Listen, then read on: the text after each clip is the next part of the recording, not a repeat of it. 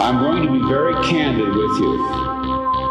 We are living in a computer-programmed reality. Welcome, everyone, to Simulation Nation, your portal to all things virtual. I'm your host, Graham Tallman, and I'm here to keep you informed about all that's happening in virtual reality. Record our episodes live in Altspace every week. You can join us from your PCR VR headset. Just log into Altspace, join our Simulation Nation channel, and teleport in to offer your opinion, question, or whatever else. Today, we have with us the founder of Biohackers VR, Alex Aziz. Biohackers' mission is to bring together like-minded people to unlock the code of human potential by bridging the gap between the extreme and the mainstream and making the impossible possible. They attempt to optimize life and superhuman performance through such cutting-edge techniques as epigenetics, sensory deprivation tanks, intermittent fasting, cryotherapy, and a whole bunch more. Are you bio-curious? If so, stick around. Ladies and gentlemen, a round of emoji love to Alex. Yay, thank you. What's happening over there? Kush Pop Shrek 65, nice to see you. So Alex, welcome. I'm so glad you could make it today, and I'm so glad to talk because I love biohacking. I love talking about it, and I practice some in my own life. So I'm really happy to have you here to just sort of geek out on all that stuff. Thank you for inviting me. Yeah, absolutely. And I love just to mention where people are. So why don't you tell us where you are and what time zone you're in? I'm in London. It's been a couple of weeks of good weather, and then the last couple of days, I think we hit our limit for the year of good weather in London. It started raining again. In LA, they call that June gloom. You just have annual gloom, I suppose. Exactly. Yeah, that's funny. Yeah, so it's pretty great. You know, I'm in Hawaii. You're in London, so we're literally on opposite ends of the globe, and here we can talk without any problems that our audio, fingers crossed, and any delay or anything like that. So, I just like to acknowledge technology is so far, so quickly, and this is going to become commonplace soon, and it's going to feel normal, but it still feels a little amazing to me. So, exactly. Glad we could bring the world together like this. And I don't know where Kush Pop Shrek is.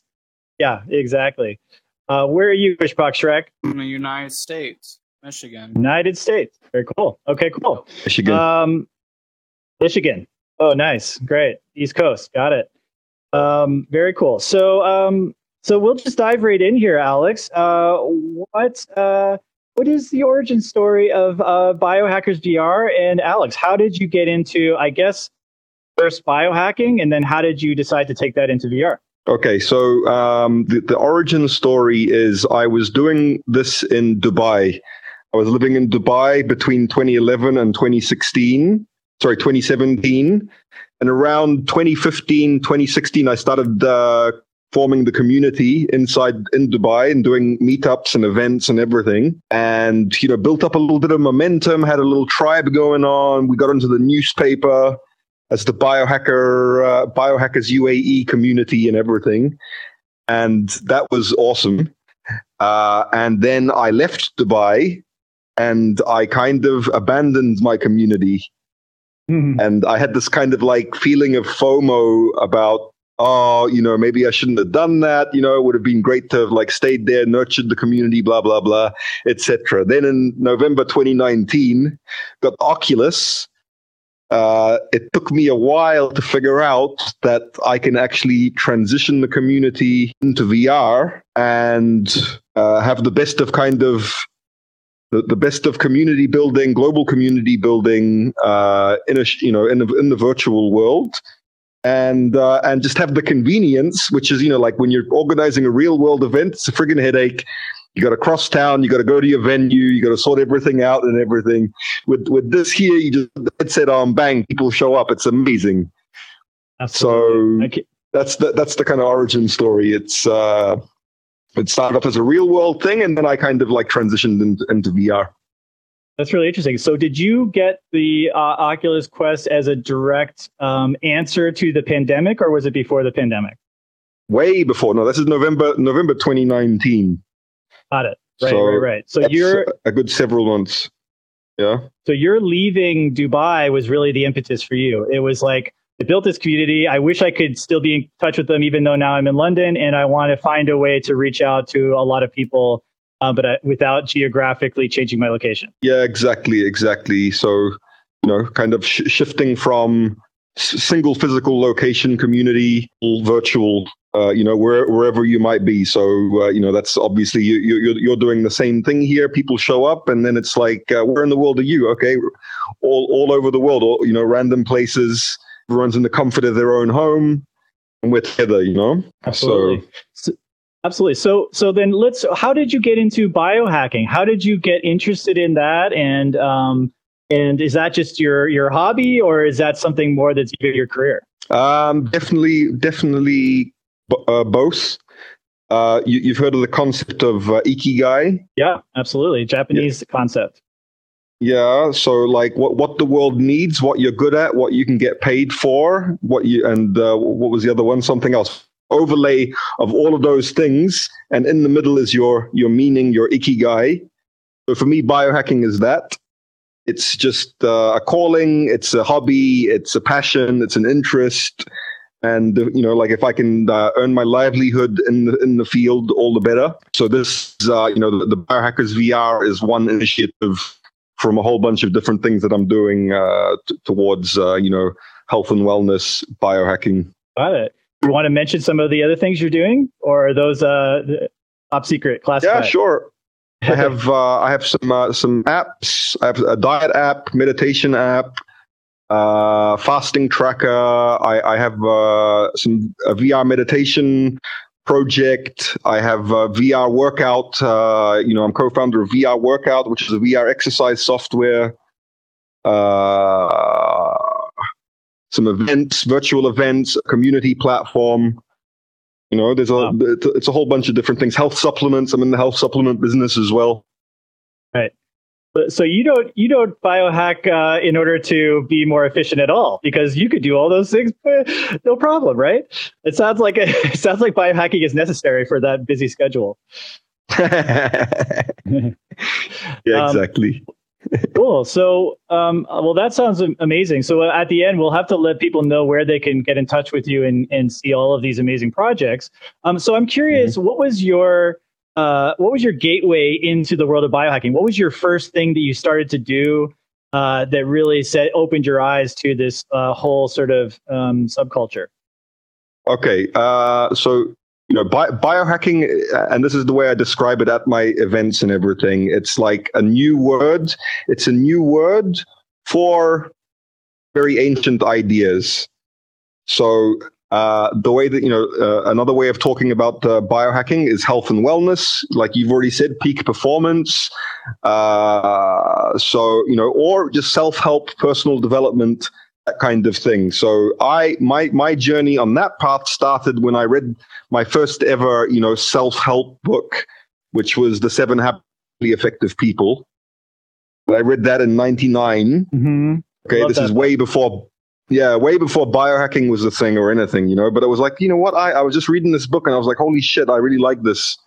I really like, living with intention and, thinking about things that you never thought about, or the things that they never taught you in school, how to build your character, these kinds of things. So that's when my early biohacking journey started, by getting into self-help, personal development, finding the best thought leaders, the best literature, and just gradually over time, it was like mid 2014s, 13s or so. That's when the word biohacking started to pop up, and I was like, that's my angle.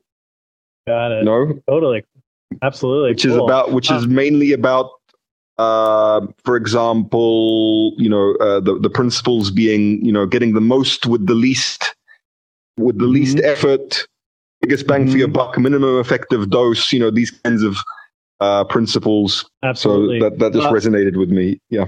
Absolutely. And by the way, if anyone here, Bell Pepper or Lemon Tech or anyone else had any questions, we will take questions at sort of the end of every section here. I guess, so I love that first book you mentioned. Are there any other books you found really informative and you recommend to people? Yeah, for sure. Right now, the state of the art is a book called Boundless by Ben Greenfield. That's kind of like a 650-page 38-hour audio book that just covers the whole field on a very advanced level. If you apply 10% of those ideas, it's going to change your life, There's also the Biohacker Handbook from my friends and partners in Finland, which is like a really nice coffee table book explaining all the different pillars and everything, with graphics and everything. There's like 3 or 4 books by Dave Asprey. He's one of the sort of gurus of the field. He's got a big podcast. But like, if I had to choose one, it would probably be Boundless. I don't know that one. I'm going to have to check that out. I'll put these in the notes. I'll put these in the notes for the podcast as well, so that people can get a link to that. That's great. Nice. Yeah, cool. And so I imagine that you practice a lot of this in your own life. Would you like to mention which ones you practice on a regular basis? Yeah, I mean, my routine is like pretty basic. I'm not doing any super esoteric things, but like eating well, exercising, especially lately using my exercise software, my VR exercise software, meditation. I'm doing that in VR as well. That's just how I want to meditate. I have a section inside Oculus TV called Quiet Your Mind, Meditate. There's a bunch of guided meditations there, different scenes, space, nature, art, all kinds of different cool little experiences. And that's just how and there's a voice guiding you. So I try to do that twice a day. Great. Got it. Cool. Very cool. All right. Well, let's move on to the next section. Bell Pepper, you have any questions? Lemon Tech? Oh, okay, great. Cool. So I love all this stuff as well. I'm a total geek for it all. And I practice a few in my own life. So I just wanted to get into some of the ones that I use and I find very helpful, and then maybe have you talk about those, and then maybe we get into stuff that I'm not as familiar with. So okay. First one here is intermittent fasting, which I saw that you talked quite a bit about. I personally, I don't know. First of all, let's say, do you want to explain what intermittent fasting is and what benefits it has? Sure. So when I'm intermittent fasting, I would start by explaining a deeper principle of biohacking, which is putting your system under stress makes it stronger. So that comes into exercise. So the way that you build muscle is by doing weights, breaking down, tearing the fibers, and then rebuilding stronger. Cryotherapy, exposing your body to cold, makes it stronger. Sauna, exposing your body to heat, makes it stronger. So fasting is stressing your system by starving it of food, of energy, and that makes it stronger. So, that's one type of, starvation, which makes you stronger. You can also do the same thing with oxygen, which is pretty interesting, like slowing down your breathing and putting yourself into like a hypoxic state, and that there like makes you stronger, makes your metabolism stronger and everything. So that's how I'd start, by introducing fasting. It puts you kind of in this like, fight or flight response where, if you think back 10, 20, 50,000 years, you're in the jungle, you haven't eaten for a few days, it's like sink or swim, survival of the fittest kind of thing. So your body goes into this kind of like overdrive of like, okay, now I need to have higher performance. I need to make sure I catch some food so I live, so I pass on my genetic material. So that's a little bit of background. It's I personally love it. It was I used to have to force myself to eat breakfast in the morning because it's the most important meal of the day, but I just don't like eating when I wake up. So I used to force myself to eat because it's the most important meal. Then I, thankfully discovered that yes, it is the most important meal, but it doesn't matter when you have it. So I was like, I can just procrastinate on my first meal as long as I want. Mm-hmm. And that's just how I want to eat. So like I want to delay my first meal as long as I can, eat it, and then have my last meal as early as possible, and that's my sort of my fasting protocol. Other people might want to eat when they wake up and then have their last meal as early as possible as well. Well, what type are you? Yeah, so intermittent fast, just so those who aren't aware, is sort of you have an eating window during the day and the rest is fasting. So oftentimes it would be like a 16-8 window where you fast for 16 hours and you eat for 8 hours. So mine's a little extreme, I guess. I prefer morning time and breakfast and lunch. So I eat from basically like 5 a.m. until 9 a.m. So I've actually got maybe 10. So, so I've got like a 5-hour window. So it's quite narrow. I do that for, and then the funny thing is, okay, so the first couple days you try that, I sort of started to get, hunger, headaches, and it was really difficult. First day was the most difficult. Second day is half as much difficult. And after that, once you get into the rhythm of it, it's like life-changing. Like, I just think it's so incredible. I actually almost have no trouble anymore not eating beyond that. And then this is how I manage it in my own life. On the weekend, so I do this for 5 days a week. On the weekends, I have no holds barred. I can do whatever I want, right? So I can have like a quart of ice cream. I could eat like pizza 3 times a day. Like, I could do whatever I want. And I find that as long as I return to that schedule for 5 days a week, my system is in great balance, and my weight is in check. My health is in check. And I just love that there's all these other benefits like anti-aging, anti-cancer benefits. It helps rejuvenate cells and create more white blood cells and all of these different things. So it has all of these incredible effects. And it takes a little bit of discipline to get into it. But once you do and you're on cruise control, I just think it's incredible. Have you tried like 24-hour or longer fasts? Yeah, so I have tried longer fasts. I have not gotten very far along that path for the reason that I'm very busy during the day, and I find that it becomes so distracting for me. My mind kind of shuts down, and I can't concentrate as long, and so for me it's not time efficient. So I found that this is what works best for me. But I do know people who go on longer fasting retreats and things like that, and I would love to do that sometime in the future, but I haven't yet. Yeah, so the fasting retreats is like, for me, the extreme end, but building in the protocol for if you could do 1 dose a week, that's a pretty awesome protocol, and then once a month do a 3-day fast. That's that would be something to aim towards. Like I end up hitting the more than 1 day around about once every couple of months, let's say, and then sometimes I'll go for more than 1 day.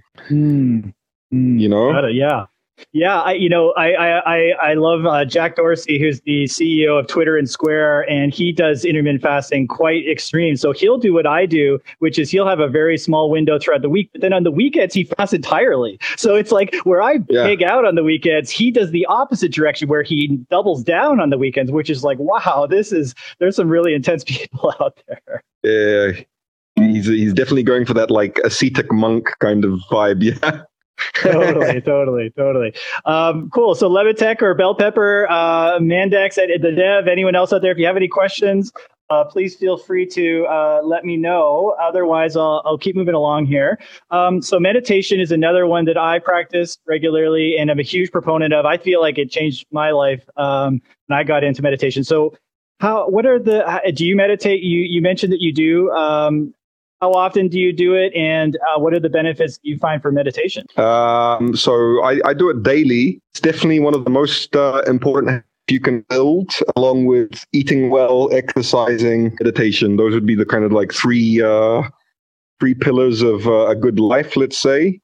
The practice that I prefer is mindfulness meditation, which is there's 2 main types of meditation: focus meditation, where you put your attention onto an object of focus, which might be a mantra, or it might be a candle, or it might be just something that you're just focusing on. Also, your breath, that becomes an object of focus.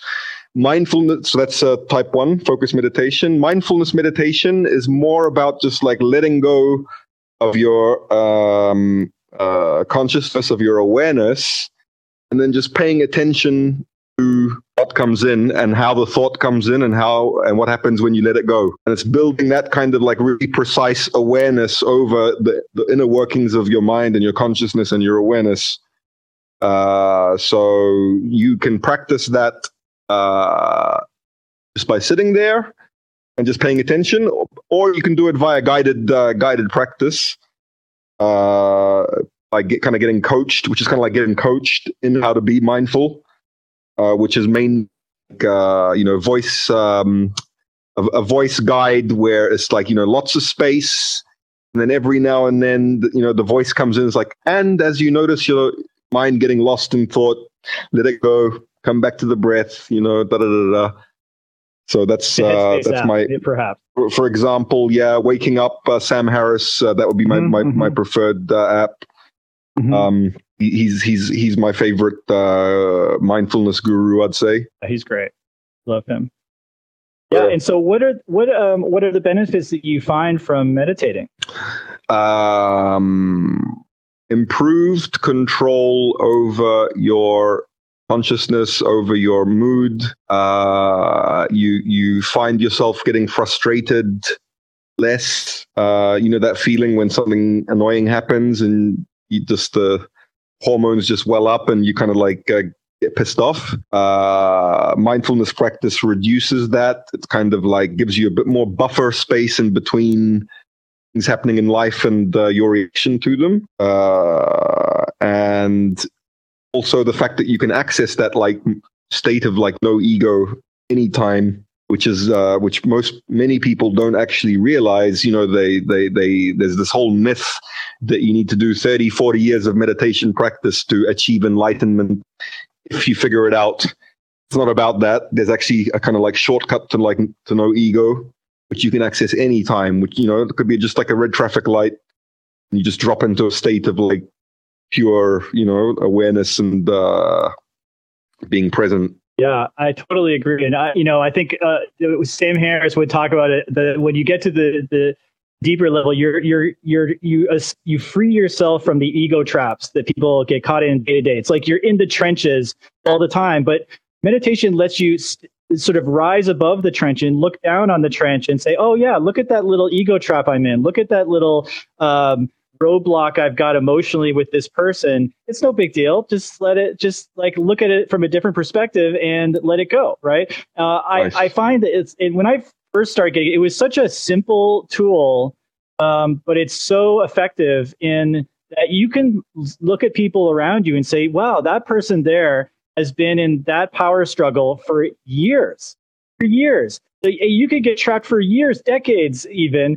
And all you need to do is if you started meditating for a week or 2 or 3 weeks, that person would be able to change that pattern just by sitting down. I do it 15 minutes a day. Just by sitting down for 15 minutes a day and silencing your mind it's miraculous that something as simple as that can change the dynamics in your life that have been there for years or decades. It's really, really, nice. I find it wild. And it's, again, like you said, it's like an age-old secret that's been around for thousands of years. Everyone can breathe, so everyone can focus just on their breath, and it doesn't require money. It doesn't require training. It just requires sitting and being quiet for a while.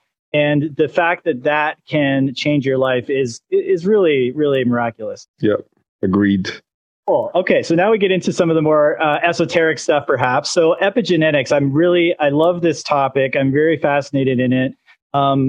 What would you say is epigenetics? And again, what value does it have? So the field of epigenetics, to give a bit of background on the field of biohacking, you can consider it like a spectrum from, ancient ideas like meditation, yoga, exercise, eating well, all the way towards transhumanism, implants, CRISPR, genetic modification, everything like that. And so I'm heading towards that, but I'm not in a super hurry And if you ask me what are the most important things, I'll always start with the fundamentals, the foundations, the pillars over here. Okay. So epigenetics is somewhere in the middle, which is basically, a new area of research that's showing that these kinds of lifestyle changes not only, make you stronger and give you more energy and everything like that, but they also affect your genetic expression, which is for your own genes and for your offspring, your descendants. It's pretty powerful. It's pretty interesting that, these kinds of making the right kind of decisions can actually end up having an effect on your genetic makeup. So that would be a description of what epigenetics is. And it's really, in terms of practicalities, I guess it would start with going and getting your genetics tested, seeing what your kind of, risk factors or, considerations are, what you should be concerned about in your metabolism. Like how do you metabolize, different kinds of nutrients and everything like that. And then, making interventions which will work towards, improving those, solving those, etc. Yeah, absolutely. I love this topic because I think that it's like they found that originally they were like, well, how does a past generation affect a future generation? They found that there was a potato famine in Poland in the 1870s or something, and if someone was pregnant after that period, then their child would be able to have more longevity. So it's by a person living through a famine, which is, I guess, intermittent fasting in a way, right? It strengthened their body, but in a way, it also mutated their genetics. And so they passed that gene onto their offspring, which was, if there happens to be a famine, you will be able to live through that easier. And so what happens is so I have half of my family is originally from Poland, and it would be that whole side of the family lived to be 99, 102. My grandpa right now is almost at his 103rd birthday. And it's wow, I wonder if this is because of a famine that happened 3 generations ago. They are able to just survive so much. So it's really wild. And then to bring it to a more modern day example, it's if, for example, here's a negative example. If, for example, you smoke today, you could be mutating your genes so that your child might have a bit greater chance of asthma. And it's wow, one generation away can affect the next level. And I almost feel like that's an example of what the Hindus would call karma, right? It's your actions today it's you're not being reborn technically, but you are being reborn through your offspring, and that offspring will either benefit or suffer from the choices that you make. And so in a way, it's a karmic result. Nice. Yeah. Nice way to look at it. Yeah. Really interesting stuff. That kind of gets into, blending the ancient wisdom with the modern wisdom. And there's a lot of ancient, a lot of ancient wisdom there inside principles like karma, which is basically, make the right decisions and they'll come back and, benefit you. And if you don't make the right decisions, they'll come back and hurt you. They gave that word karma, Yeah, absolutely. Cool. Well, how's it going, LFM and Lemon Tech and anyone else? If you have any questions before we move on, let me know. Well, so as far as epigenetics, I have had my genes tested. I haven't gone to the level where what is my metabolism, what are the benefits and all that. So I've just had a general genetic test. One was a heritage test to find out where your ancestors are from, and one was a test to find out if there's any proclivity to diseases and things like that. So I think it's really fascinating. My grandparents have done it, my parents have done it, so I can see 3 generations now of this is where this was passed down from, and this is how this came into me. And I find it very interesting. I think that's slightly different, probably from epigenetics. It's more straight genetics, but all that stuff I really, really love. All right. So the last one I really wanted to mention was the psychedelics. So we're getting into the esoteric stuff now. in Denver, Colorado, and in LA, first of all, marijuana was made legal, and now psychedelic mushrooms, psilocybin, are being made legal. In Colorado, they already are. And there seems to be a big wave that this is almost the next frontier that is becoming mainstream adopted. Do you want to talk a little bit about that? Sure. And that's one of the main areas of discussion in my meetups. People love the psychedelics conversation. Most people, when I ask the room, like, hands up who's dabbling, most people have dabbled, if not are dabbling. So like, maybe there's a selection bias in the VR community, but there's definitely a renaissance happening right now. Mostly spearheaded by MAPS, the Multidisciplinary Association for Psychedelic Studies, who's been at the forefront for like 30, 40 years now of like trying to get those laws changed, because they really stopped a lot of like healing and a lot of innovation and a lot of helping people by what happened with the war on drugs and the counter blow to the psychedelic movement or to the hippie movement. So finally that's beyond, like becoming a thing of the past. Lots of money going into research. These kinds of like double-blind, placebo-controlled, randomized clinical studies are friggin' expensive, and like they're just finally coming out. Like the one from a couple of weeks ago, like that was in the New York Times, was like the MDMA research. Finally, it's like the solves PTSD in like 3 sessions, proven. Whereas these people have like, have been suffering, they're what do you call it? Completely depressed and take it out of normal life through, by being exposed to things in war zones and whatnot. 3 sessions with MDMA is just like, like a game changer on, compared to years of therapy. So you think about the kind of healing and costs of time, money, etc. versus healing. Pretty amazing. Yeah, I guess for MDMA, they say it has a great effect on PTSD, so post-traumatic stress disorder. If you were traumatized in some way in a war, on a battlefield, or in your family, or growing up. And again, this, I guess, instead of meditation, which is a more calming, you're changing your mental neural pathways. This is changing your chemical neural pathways. So it sort of jolts your chemicals. If your chemicals are almost like running through your bloodstream in a certain riverbed, this allows you to find new estuaries that shift off from that riverbed, and suddenly you can change the chemical makeup of the mind. So it's a real shortcut. But the thing that I find so interesting is that there can be a long-lasting effect. It's not just a temporary effect. I'm sure you have to work with therapists to keep those neural pathways open, or those chemical pathways open. But the fact that it can be long-lasting is really interesting.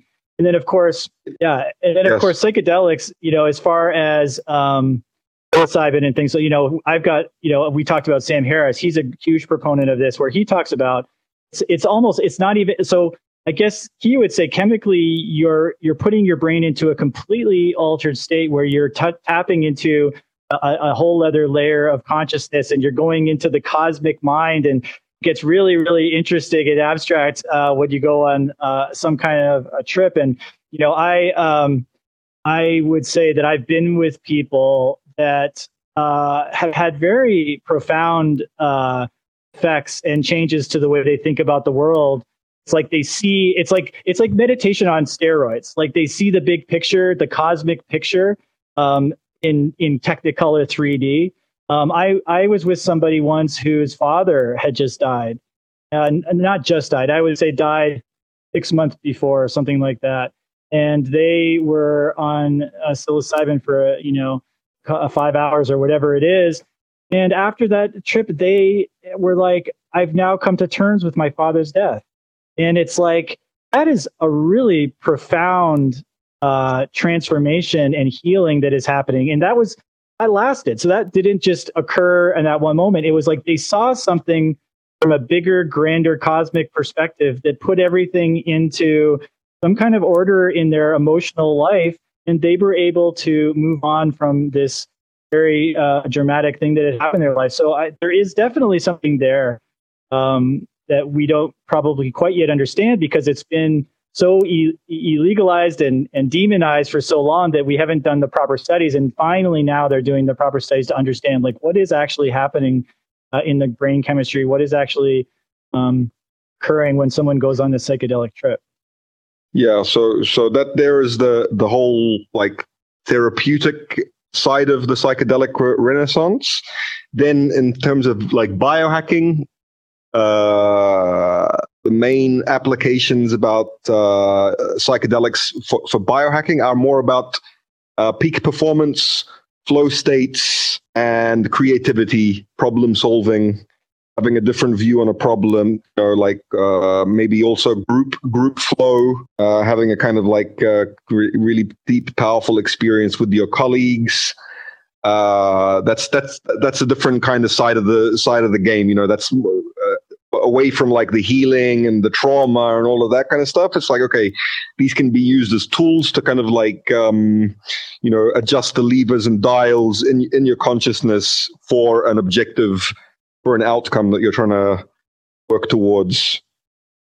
So that would be more like microdosing, things like that, where you take just a very, very small sliver and that opens up just 10% more creativity during your day, and you can see things outside the box and stuff like that. Is that sort of what you're referring to? Correct. Right. So like on the microdosing side, and then when you want to like do a more intense kind of workshop or something, you can up the dose. It doesn't have to be a microdose.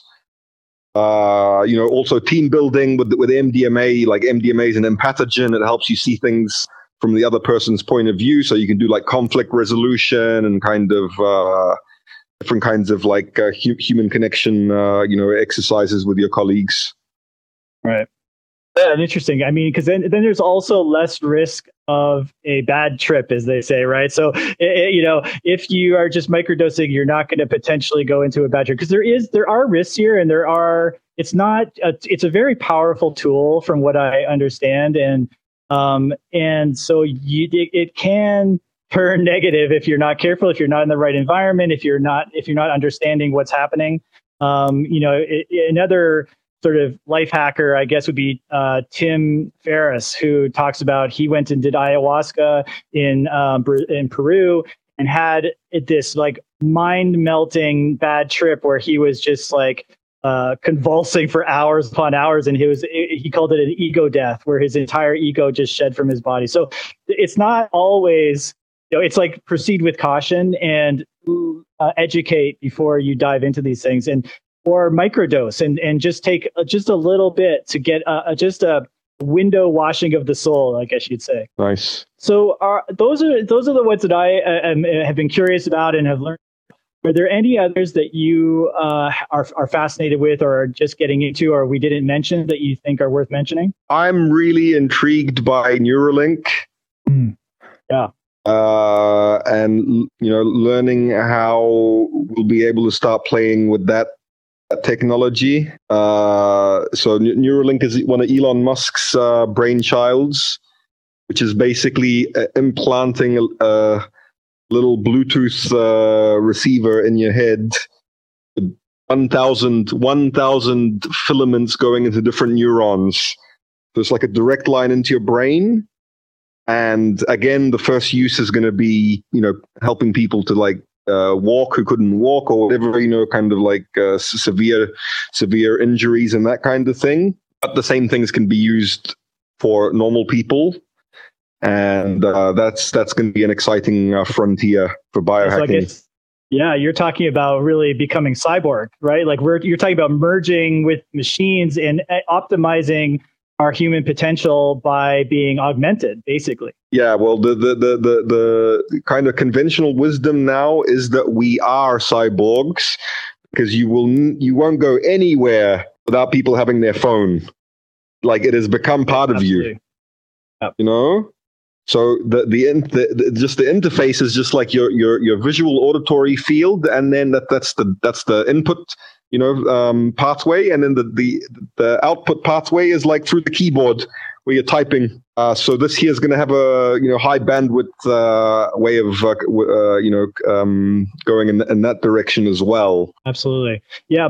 So one of my favorite books that really led me on this entire path was Ray Kurzweil's The Age of the Spiritual Machine. I love that book. Yeah, and he talks about it's like, so computers started as the size of a block.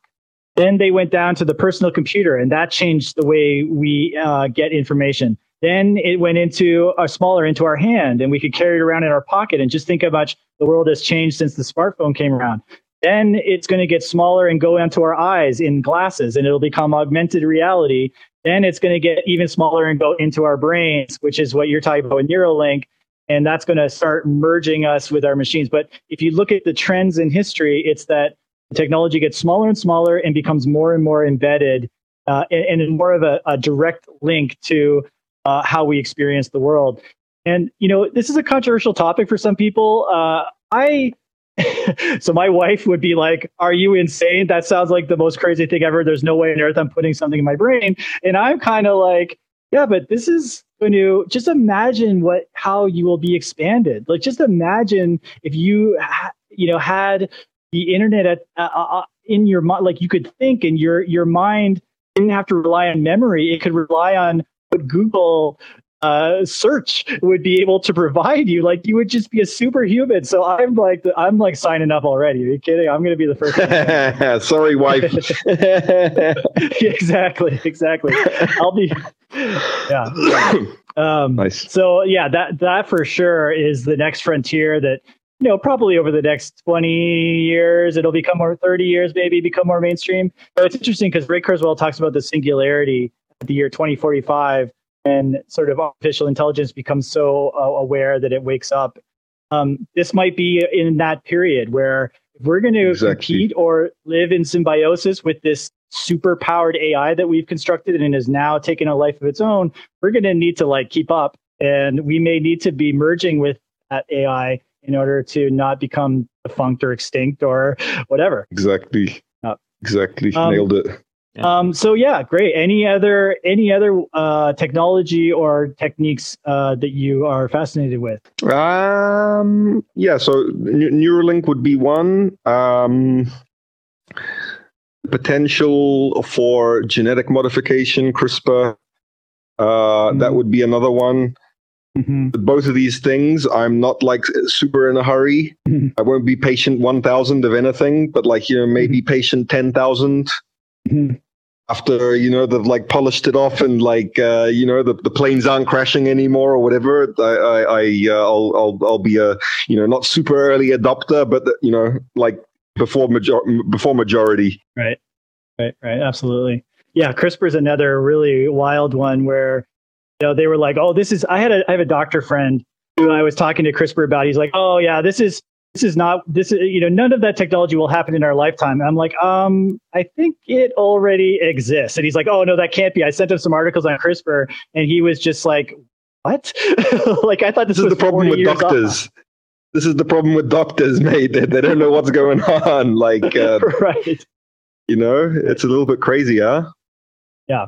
So CRISPR, for anyone out there who doesn't know, is the technology where they can change, they can go in, they can embed they can snip out.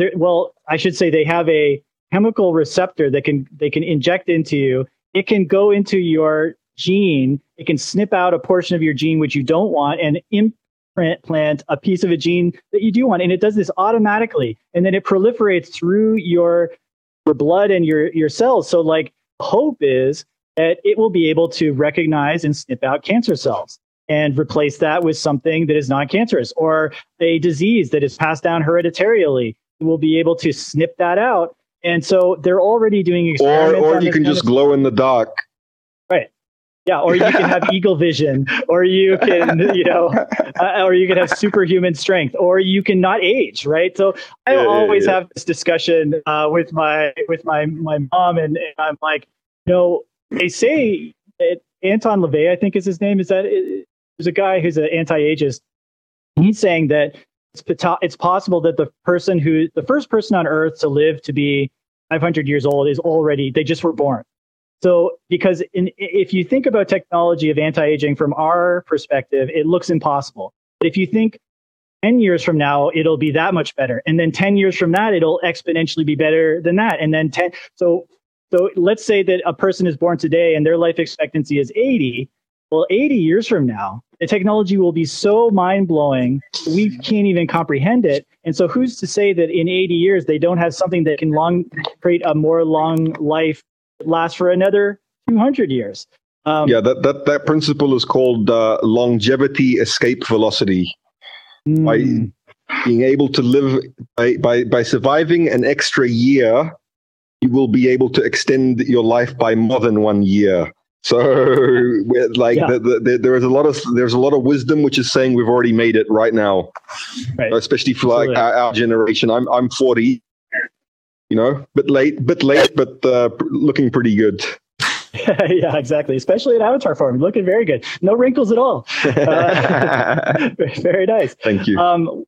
Well, I think that's a great place to sort of encapsulates everything, because what is the goal of everything but to get the most of all of biohacking, to get the most out of life, to get the most out of every moment, and then to also increase the moments that you have by living longer, right? And so I think that sort of ties it all perfectly together into a nutshell. And the hope is that we can find immortality in a certain way and explore the universe.